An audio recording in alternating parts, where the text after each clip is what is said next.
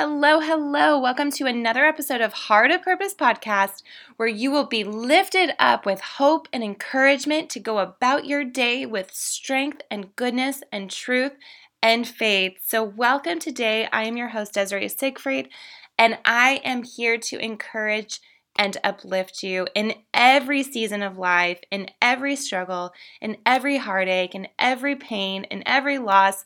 I am your girl. I am here to hold your hand and walk you through life's ups and downs. So welcome and thank you for joining me today.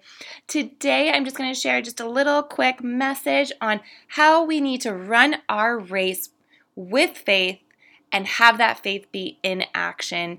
And so welcome. I know just having a lot of different conversations with friends and a lot of different time of season that we are all in. There's a lot of waiting, there's a lot of preparation, and there's also just a lot of uncertainty. You know, a lot of my friends who are believers as well, you know, we're going through this time where we know that God has something in store. We know that there is something coming. We can feel it. We know, but we're in this period of not knowing the details. And I think in our human lives and in the capacity of what our brain can handle and our heart can handle, you know, that's hard for us. It's hard for us to not know every detail of what is to come. But that is where we surrender it all and we give our worries, our fears, our pain, and we give that uncertainty over to Jesus and over to God so that He can do with it what He wants and what He needs, because He knows what's best for us. Like, we might think we know, but ultimately, God knows what's best for us. And so I'm just going to dive into scripture a little bit to just talk about faith in action and how we need to truly run our own race. So in Hebrews 11, 1 through 3, this is just to give you an idea of what faith is. Like, what does faith mean? As believers, you know, we all have the idea of what faith is because that's what the basis of Christianity is. It's walking in faith. It's having faith in something that we cannot see. But the Bible actually spells it out for us and says in Hebrews 11, 1 through 3, now faith is the substance of things hoped for, the evidence of things not seen. For by it the elders obtained a good testimony. By faith, we understand that the worlds were framed by the word of God, so that the things which are seen were not made of things which are visible. So right there, now faith, it's the substance of things hoped for. So in faith, if we do walk by faith, that means we are hoping for the things that cannot be seen, the evidence of things not seen. So we believe that there is a good God. There is a God who wants to provide for us. There's a God who wants to restore us. There's a God who wants to heal us. But in order to believe that's faith, to understand that God is in control. He's in control not only of our own circumstances, but He's in control of the worlds that He created. So just let that sit in for a little bit. The weight of his glory, you know, like He has so much in store for us. And I really love Hebrews 11 verse 6 in this same chapter because it goes on the other side of, but without faith. So if we live without faith, it's impossible to please Him. For he who comes to God must believe that He is God and that He is a rewarder of those who diligently seek Him. And right there, He is saying, I am a rewarder. I want to give you the things that you desire. He wants to reward us for our faith. But faith, a lot of times faith comes with testing. Faith comes with waiting. Faith comes with preparation. And so I want to, there's all these stories of faith in the Bible,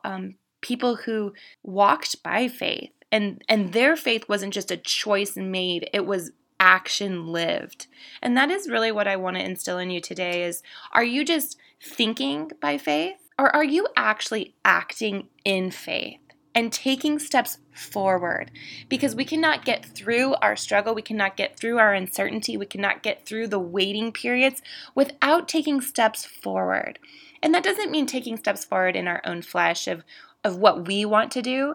It's really resting in the Lord. So if you have taken the time to rest and diligently seek Him, then He will show you the next steps. But once he shows you those next steps, it is vitally important to take those next steps in faith. So if you look at Moses, he was born and was hidden for 3 months by his parents, and that was by faith. And then by faith, he refused to be called the son of Pharaoh's daughter. And this is all in Hebrews 11 if you wanted to follow along. And then by faith, he forsook Egypt. And then by faith, he kept the Passover and the sprinkling of blood. And then by faith, they passed through the Red Sea as he brought, the Israelites to they didn't make it to the promised land for 40 years. So that's a whole other story. But he walked by faith and he did everything that the Lord told him to do. When they're talking by faith, they are meaning like by believing, having that faith. And so today I just want to talk about the 3 ways that we can obtain and truly increase our faith. So we're going to talk about how preparation is key to increase and obtain our faith, how patience is going to really be an anchor in how we either move forward in faith or move backward. And then one of the biggest ones that we need to be aware of is obedience and discipline in faith and what God wants for us. Like I just said, are you obeying when he asks you to take a step of faith? And so to cover those, let's first dive into preparing us for faith, preparing us to increase our faith. So Luke 17:5-10 says, "And the apostle said to the Lord, 'Increase our faith.' And so the Lord said, 'If you have faith as a mustard seed, you can say to this mulberry tree, be pulled up by the roots and be planted in the sea, and it would obey you. And which of you, having a servant plowing or tending sheep, will say to him when he has come in from the field, come at once and sit down to eat? But will he not rather say to him, prepare something for my supper, and gird yourself and serve me till I have eaten, and afterward you will eat and drink? Does he thank that servant because he did the things that were commanded him? I think not. So likewise, you, when you have done all those things which you are commanded, say, we are unprofitable servants. We have done what was our duty to do.'" And so in this verse, in this chapter, preparation is key. The Lord doesn't just drop us off at the finish line. Just as a runner, has to work hard in preparation, in building an endurance, in building the capacity to run the race, he has to be prepared. And that is in training.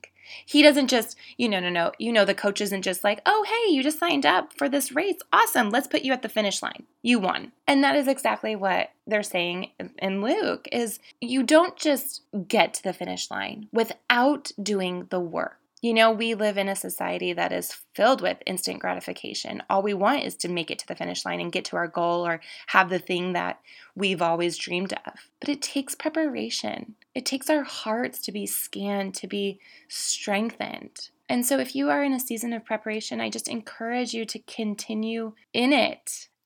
Oftentimes I feel like it's easy to be like wanting to find our way out or wanting to take our own course and stay off the track that is taking us to his will and his purpose in our life. But stay the course and continue to take those hurdles, faithfully. Continue to work hard in whatever your desire is, your dream, your calling, whatever it is that you want in this life. You may want it right now, but you might not be ready for it. And as much as we think in our hearts that we are ready for it, only God knows if we truly are ready for it. I mean, I know for certain there's a lot of things I had to do and learn by working with other people. Like, I didn't just start my own clothing line because, oh my gosh, it just looks really cool. No, I spent years working at bridal studios. I worked at a plus size women's clothing company and did all the behind the scenes stuff, the production, quality control. And you have to learn those things in order to get to where you want to go. And even then, starting my own line, I'm still learning and I'm still being prepared for whatever is to come. And so I just really want to encourage you to know that it doesn't just happen overnight and we need to continue and stay in it because our hearts need to be prepared. And in preparation, it will prove our faith. And so the second thing that is so important to really, truly help us increase our faith and run our race is patience. Just as in preparation, we don't know how many years, how many months the preparation season is going to look like. I mean, I feel like mine was decades. I feel like it was probably like 10 to 12 years of preparation. And we usually don't know that until hindsight, but we have to be patient in the waiting and patient in our race and patient in what is to come next, because we also need to know that the small things are important. The small steps forward are huge, and they prepare you for the bigger steps to come. And so in Hebrews 12, 1-3, therefore we also, since we are surrounded by so great a cloud of witnesses, let us lay aside every weight and the sin which so easily ensnares us, and let us run with endurance the race that is set before us, looking unto Jesus, the author and finisher of our faith, who for the joy that was set before him endured the cross, despising the shame, and has sat down at the right hand of the throne of God. For consider him who endured such hostility from sinners against himself, lest you become weary and discouraged in your souls. And so I just love verse 1 where it's, let us run with endurance the race that is set before us. The endurance is patience. We must run our race with endurance, continuing forward. But to continue forward, we have to have patience in the waiting, in the preparation, and in those seasons where we don't feel like anything is coming. We must know that there is, because God is the finisher. He is a rewarder. He will grant you the desires of your heart that are within his will. He will give those to you when you walk faithfully. You run your race in faith, and you walk by faith in action. So I wanted to look at, I also love in verse 1, it says, let us lay aside every weight. So for me, being so visual, I always visualize what that looks like. And so if we lay aside our weight, what is that weight? What is that weight that is holding you back from your race? What is the sin that is taking over your life, that is not allowing you to stay on track, or what's distracting you from increasing your faith? And so I just think of this as like baggage. What's your baggage? Is it having too many commitments? Are you allowing someone else to run your race? Or maybe you're running someone else's race.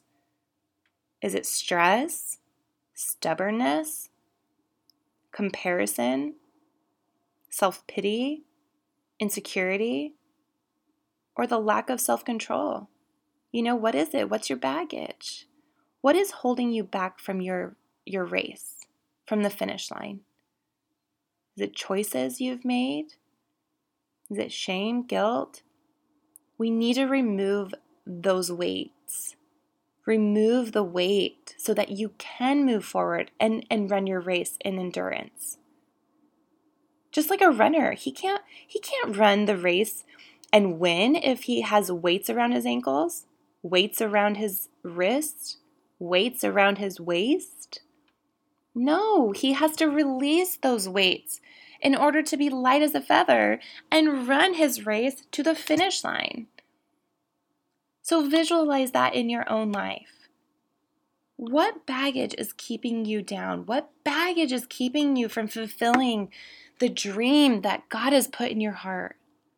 What is keeping you from living each day in hope and gladness and joy? Because this is not just a life decision, this is a daily decision to make. Patterns and old lies and strongholds, they hold on to us not just in a season, like they hold on to us until we let them go and we fight against it. Stand up and fight to run your race. Stand up to fight against those weights that are carrying you down, burying you in your work, in your pity, in your grief. We've got to let go of our baggage in order to get to our next destination. And so that is why patience is so important. Well, I want to continue on into Hebrews. Hebrews 12. I want to talk a little bit about the next thing that is so important in running our race and running our race by faith. And so Hebrews 12:4. Actually, Hebrews 12, 3-7. For consider him who endured such hostility from sinners against himself, lest you become weary and discouraged in your souls. You have not yet resisted to bloodshed, striving against sin, and you have forgotten the exhortation which speaks to you as to sons. My son, do not despise the chastening of the Lord, nor be discouraged when you are rebuked by him. For whom the Lord loves, he chastens, and scourges every son whom he receives. If you endure chastening, God deals with you as with sons. For what son is there whom a father does not chasten? And I absolutely love this because, you guys, God is not a God who wants to just condemn you. Like, he is a loving, loving God. Loving God. Just as a parent corrects their sons or daughters to help them, strengthen them, to help put them on the right course, that is what he does with us. In love, with love, he is correcting us. He's not just striking down everything that you want in your life, but he does know best. And so he might correct you from your errors. He might correct you from your wrong thinking. He might correct you from your wrong choices. And so I want you to know, like, with discipline, with correction, is love and also self-control. If we can abstain from all of those weights that are keeping us down, then we will see this correction as life-giving discipline, as life-giving obedience, as a way to get to our next step, to continue forward in hope. So what does that look like in your life? What does the discipline or correction look like? And are you taking to it, or are you being defensive about it? I think oftentimes pride and just wanting to live in our own ways can keep us from seeing the correction that God is making for us or trying to tell us. You know, maybe a door didn't open that you were hoping for. And you know what? Honestly, that just means it's not right. Because God is victorious in everything that he does. And your story isn't finished yet. He always finishes what he starts. So if a door doesn't open, it's not meant to be. God has bigger doors up for you. He might have a different path for you. But are you listening, and are you seeing where the correction is? Are you turning to his will, and are you turning and surrendering, the control to him? If not, then you're not walking in obedience to be able to increase that faith and know where he wants you to go. And so I also love in Revelation 3:19-21, where he talks again about discipline. As many as I love, I rebuke and chasten. Therefore be zealous and repent. Behold, I stand at the door and knock. If anyone hears my voice and opens the door, I will come into him and dine with him, and he with me. To him who overcomes, I will grant to sit with me on my throne, as I also overcame and sat down with my Father on his throne. How beautiful, huh? I stand at the door and knock. If anyone hears my voice and opens the door, I will come into him. Are you standing at the door? Are you asking God to come in, to help you, to guide you? In verse 19, as many as I love, I rebuke and chasten. Corrects. He corrects us because he loves us, just like a father, a mother correct their children. And he doesn't see us just as baby children that he has to talk down to. He corrects us as like the adults we are, as a way to better our lives, not to look down on us. So I just want you to think about that, how our faith will equal obedience, but then how obedience will equal discipline. And then the discipline that we have in our lives and the ability to see the correction will strengthen us.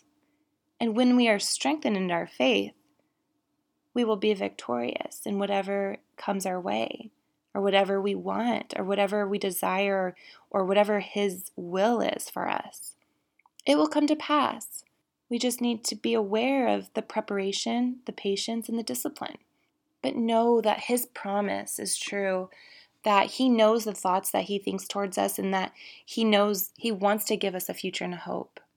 Jeremiah 29:11-13. Then you will call upon me and go and pray to me, and I will listen to you. And you will seek me and find me when you search for me with all your heart. So I'm going to ask if this is his promise that he will give us a future and a hope.